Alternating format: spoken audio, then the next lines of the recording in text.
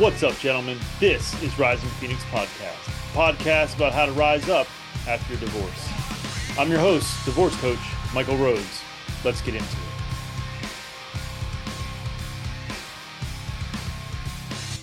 What are we going to call it? I think I thought the discourse was a good. The discourse? I think what I'm going to do, because I've been thinking a lot about this. You know, as I stated on the last episode, I want to put this on YouTube, but I don't think I'm going to. I've been sort of thinking about that. I thought, actually today on the way here, I was thinking about it's going to look disjointed on Apple and Spotify and all that. It's going to jump around from like if this is episode 94 or whatever. I think I'm on 93. So this would be last 94. one was 93. So, but if that's not on Spotify, then 95 is, or then maybe it's two of these, and then. Okay. So what I think I'm going to do, this is my thoughts. I think we're going to call this the discourse episodes, and leave it numbered sequentially. Oh. But using the denotation. Yes. The discourse episodes. Yes. And we'll throw in with Chris and Mike. And I'm Chris. He's Mike. That's true. And I think what I'm going to do is the audio version will be a certain time period, not the whole episode. And it'll say for the rest of the episode, please hit the YouTube channel. Oh. Yeah. And you can divide it up that way, okay? Yeah, it should be pretty easy. The editing is actually really not that hard. Sometimes video can be tricky if you want to cut something out, because audio is super easy. You just if you cough, you take, you'll see a spike in the audio, and you just cut that little chunk out. Video is tricky because I don't see much need with our discourse. Yes. For video editing. No, not at all. What you see is what you get. Yeah, and honestly, that's the way I've been approaching it mostly for a while now. It's pretty authentic that way. Yes, but also I'm kind of lazy. Okay. And I got a lot of shit going on. It's just easier, honestly. And I'm past the point of giving a fuck about my ums and my ahs and my, because that really doesn't matter. No, nobody cares. I listened to it was one of the episodes, I think it was a live one that I did in the Divorce Support for Men group. And I said 700,000 times. And I said that in the Discord, and Scott was like, I didn't even notice. I'm like, I definitely did, but if you don't, no one else said anything. And you know what? You probably have a lot of regular listeners that it's second nature to them to hear it. It's just not a thing. You tune it out. I like public speaking. I like doing this stuff, but I'm not a polished professional by any stretch of the imagination. I'm not. And I'm okay with that, because wasn't and isn't a goal to be polished. It's just to be honest. Yep. So on that note, the point of this, I think, and this will probably evolve. The point of this discourse. Yes, is to review the episodes and talk about them. Mm-hmm. And then through the course of that, stuff will come up. Other things will come up. We're going to rabbit hole like crazy. For sure. And so this first one is, I guess, a review of episode 1. And you listened, took some notes. I listened myself recently and have some thoughts about it. And I think there are some things that have changed. I don't know. I don't think dramatically, but there's some things that have changed. Oh, yeah. There's been evolutions. Yeah, but some things have remained the same, which is, the core mission, I think, has always been the same. Yeah. So I would encourage anybody watching this or listening to this to go back and listen to episode 1, maybe even before you hear us do this talk. Yeah. So if you want to pause this now or whatever, yep, check that out. But that's kind of what we're going to be talking about. But like he said, don't worry. This is going to keep going. This is a discourse, this conversation. Yeah. That's going to, with intent, to try to help content become more relatable. Yeah, I think it's going to be interesting to get sort of our, I don't want to say layman's, because that's not right, our in the trenches view of what professionals. Yes. All episodes are going to be interesting, but I think the ones where it's Dr. MC McDonald or the Alex, the neuroscientist, like to take what they say and sort of boil it down, or I don't know, not simplify, not boil it down, just make it for like us, Yeah, normal, regular dudes. it sounds cliche to say layman's terms, but Yeah. it's kind of what it is. Yeah, and I mean, I feel To the best of our ability. Yeah, I feel comfortable calling it layman's terms because I'm not a fucking neuroscientist or a trauma researcher, or I mean, I admire these people so greatly, but It's just that many of these issues we've lived. yeah, for sure, and they haven't. Although I know some have, and that's, it's always good to get that perspective. But I also wonder sometimes if people that are clinically trained, even though they went through something similar, if they still experience it differently because of their training. Yeah. I don't Either know. experience it differently, or the subject matter is completely unrelatable because they never actually lived it. They've been trained very well in it, but not. There's difference in knowing and really knowing. Yeah, well, that's what someone said to me the other day about my coaching. One of the guys in my program, I was like, yeah, I'm not a therapist. He's like, no, dude, you're not. You're a coach. You've lived it. That's a big difference. Yeah. And I agree. I think there's places for both of it, but that's why I like to reach out to these people and get their really fucking big, beautiful brains input on these things. Right. So it can give me knowledge, and then I can figure out how does that apply, or how does that make sense to me. Yeah. But if I didn't have that, I think I would have struggled more than I did without, therapy and obviously I dove into some things, but just even therapy alone, like there's so much to be gained from it. Yeah. But I will say that doesn't mean they're always going to be able to speak to you in a way that's relatable because they haven't been through it. So yeah, I think most people, you and I for sure, we've had discussions about it. Even during the course of an interview with somebody, I'm automatically going back to my experience in that topic or that subject and how it worked out for me. And boy, if had I followed that, if I'd known that and followed that advice back then, and then I'm like, okay, then how can I apply it now? And I deep thinking. And that's why I love the idea of going back to that stuff, because I'll have moments of shittiness or whatever, and I'll forget some of the shit that MC McDonald said, or that Alex Korb said, or that Katie the second. I mean, there's so many people that, and you get so much knowledge and information. Sometimes it could be fucking hard to remember. Like, oh yeah, do that thing. Yeah. Or there's a trick there. Well, like anxiety, I don't get it too much, but like the breathing exercise with that with Amber, the breath work specialist, I can't remember what her. I forget. Yeah. I don't remember what she said. I just know that it was helpful at the time, or I would apply it if I needed it. But it's been so long that I forget. That's why it's recorded and you can go back to it. Yeah. Well, and that's an interesting part of this whole process is going back and listening. It's because I've done it now on a couple of episodes where I just wanted to check in and it's, when you first do it, or when I first did it, it was very like going back and listening was always kind of weird. I can remember I would listen to a few minutes and I would turn it off and I'd go walk away. Yeah. Because I was like, this is fucking weird. I'm listening to me. From the beginning, it's the sound of your own voice. Yes, that's it. That's it. And then there's also some doubts. You're like, I know what the fuck I'm talking about. Like, does that make any sense? Is anyone gonna want to hear this shit? Am I making any kind of And so I've definitely grown past that because I had to. Yeah, it was like, well, you want to put this shit out, you gotta. But it has also evolved because in the beginning, once I got comfortable, then it was like, okay, let me find every and all and get rid of it. Now I don't give two shits, man. I don't care. It is what it is. Yeah, I don't care. So let's touch on some of the notes that you have. I took a couple notes, about some observations because I've obviously some of you guys probably have no idea who I am, and that's okay. But maybe if you've listened to a lot of what Mike says, you'll find he mentions me. He does quite a bit. Well, listen, you're my Yoda to my Luke Skywalker. Yes, or Ben Kenobi, whichever one.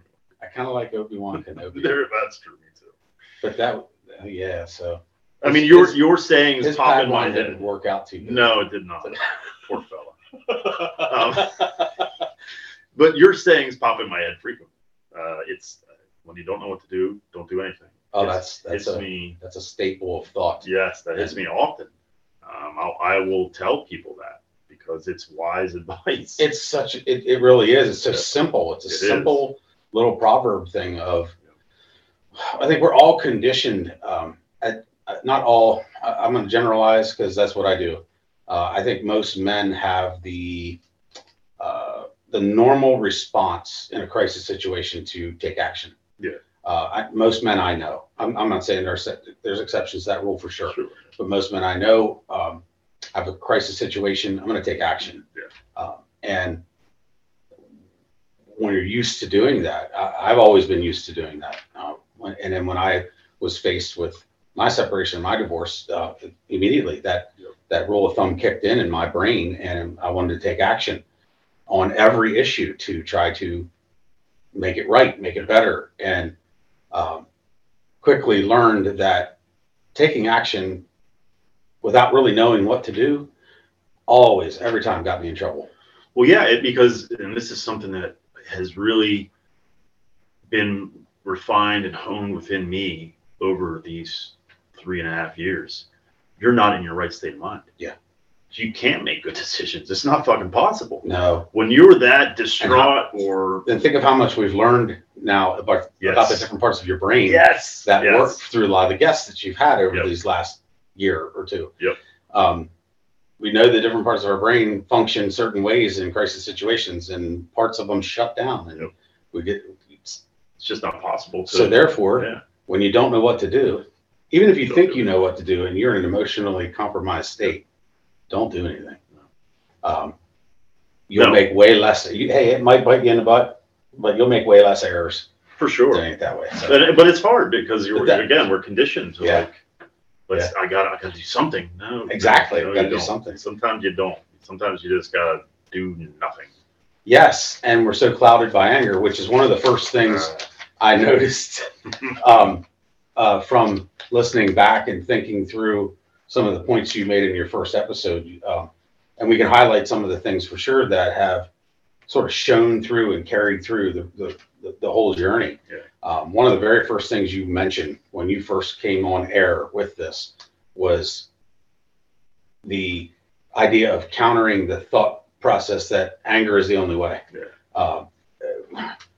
How many times you and I in phone calls and different conversations talk about this, the whole thing, and you guys have probably heard this, and we'll keep beating this dead horse because it really means something. Societal norms, and what we've been trained and taught that we as men are okay with is, okay, emotions, you can show anger and you can show happiness. And the other stuff you feel, we don't even want to teach you how to name it, let alone express it properly. And the whole time since then, you've touched on that same exact topic many, many, many times through many podcasts. Well, and it's unfortunate, but it's because I see it so often, especially in that larger divorce support for men group. Yeah. I see the anger so very often and the bitterness. Yeah. And it's sad to me. But I understand it. It's just so frustrating. I don't know. I mean, listen, what you can only do what you can do. Like, I can only put it out there, but I put it out there so much because I see it so much. And I don't know what will change that. I don't know. It's not necessarily my mission, although, I mean, in some ways it's a part of it, but it's because that's what I see so very often. And I just don't want to see that. I don't want to see men being just so bitter and angry, and just, how can you have any joy in your life if you're angry all the time? All the time. Hey, earlier tonight, you and I were talking, and I was talking about my personal journey with anger. You're going to hear me, as long as we keep doing this, guys, you're going to hear me make movie references. That's my thing. It's one of my things. The first Marvel Avengers movie, when Bruce Banner shows up in New York City, and they were talking about him changing into the Hulk, and he looked back and he said, well, that's my secret. I'm always angry. And I think, me personally, that's the way I'm built. I'm always angry. So on the inside, I've mentored guys and talked to guys in the past, and they talk about anger, and they're almost ashamed of it and want to talk, ask me about it. And I'm like, I've said it more than once. Me and anger, we go way back. We go way back. Yeah, for sure. So it's a constant state of recognizing it, controlling it. It comes out as anger every time. I want to say it's a societal conditioning that has got me to that point, as an adult. And from here on out, it's almost like always going to be a constant work in progress of, okay, I've got an emotion occurring here. Yeah. It's manifesting as anger. And I have all these switches in my mind, and I'm checking and flipping on, flipping off, trying to understand, okay, where is this anger coming from? What is it? And do my damnedest to identify it with it. And once I can identify what's causing this anger, well, it's, it's actually sadness. It's actually grief. It's actually, I was rubbed the wrong way. I was offended, right. But I let it carry too far. And instead of identifying what it is, that my actual feelings were hurt. Yeah, well, and that's the big one for me. My feelings were hurt. That's all it really is. Yep. But yet I want to immediately, blood pressure wants to skyrocket, anger. It's a default. Lashing out. Yep. Yeah. It's a default. Yeah. Yeah, and it's sad, and I get it. I am it. I was it. I think the most important part is something you just said. It's sort of like being mindful of where you're at, and then asking yourself some questions like, why am I? What's really going on? And it just takes, when I say it, when other people say, mindfulness is so important. I know people probably think about monks like Om in the fucking Himalayas or whatever, but that's not what I'm talking about. I'm just talking about being. Your mind will do a lot of crazy fucking things. Oh yeah. But if you don't pay attention to it and sort of keep it in check, you're at a huge disadvantage. You're on autopilot, and unfortunately that autopilot is fucking anger. Usually, most of the time. No, yeah, I get it. But if you're not at least paying attention to your thoughts and asking yourself some questions, what I found most helpful for me was always asking myself, and I do it to this day, is that a helpful thought? Right. And a lot of times it's like, no. So if I find myself beating myself up, or if I'm angry or whatever, I'm always sort of analyzing, like, are these thoughts helpful? Yeah. And then it could be, well, no, but okay, so then what's behind it? What's really going on here? Yeah. You can't ignore shit. Yeah, exactly. And I can recall, even in my own personal journey, I can recall way back when my soon-to-be ex at that time would, an issue would arise. And obviously my first default was anger, and I wanted to lash out. Yeah. I can remember training myself and getting to the point where I was relatively proficient at it, of looking at the situation. I used to think, I'm using the left side of my brain here, logic, and think of it like a chess game. What good could come of me behaving in this manner? Yeah. Always weigh it against what good could come meter. Yeah. If I say this, if I do this, what is the good that can come? And most of the time, the good that I was concerned with was the welfare and good of my children. Yeah. And what was going to come out of my mouth, or what actions I was going to produce, I knew each one of them was going to affect their future, their present and their future. So the what good is it meter? Yeah. Well, and I think to me, it comes down to maturity. Yeah. Let's be honest. If you're able to ask these questions, to check your thoughts, to be mindful, I think that means you're a fucking adult. Yeah. I think when you act, that's a good point, with abandon towards your anger, just like fucking, she said this, and I've gotten to the point where, and I'm not perfect. I still have my struggles and all that kind of good shit. But when I see that, it's feels and I see it very clearly as childish. Yeah, it's like I could not disagree. A kid stomping his fucking feet because he's not getting what he wants. And I just don't have any. I'm 45 years old, bro. I don't want to be a child. No. I mean, listen, again, feelings come up, and you're going to have these things. You're going to be mad. You're going to get angry. People are going to do shit to piss you off. But if you take the time to process and deal and handle and not put your shit on other people like a child, that's what children do. Yeah. And I think it's really a part of growing up that I think comes with learning about your emotions and how to handle them and process them and deal with them, and not just go into your default, I'm mad. Yep. You know? And because once you find yourself in that state, now you got to figure out how to vent it, because it's already progressed to that point, and now you got to work with that, and then once you have that work with, you got to figure out what the true feeling was that got you there. Because then you can deal with it. You get to the heart of the matter. You go, okay, this is what's really going on. Yep. Then you can. It's like any problem. You find the source or the real reason. You can actually do something about it instead of just spinning your wheels. That's when you can take action. Yeah. Well, and I think the real action is the action you do in yourself. Yeah. In your own heart and your own mind. Oh yeah.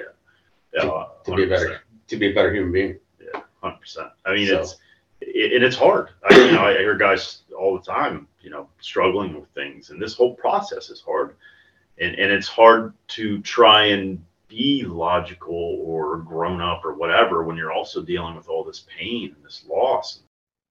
The remainder of this episode can be found on the Rising Phoenix Podcast YouTube channel.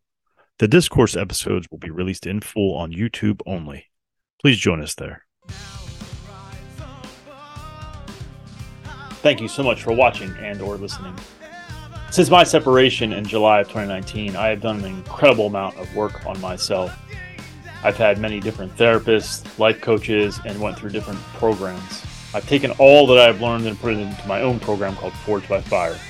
If you are interested in having me help you navigate your divorce, please hit my website, risingphoenixdivorcecoach.com. I look forward to working with you.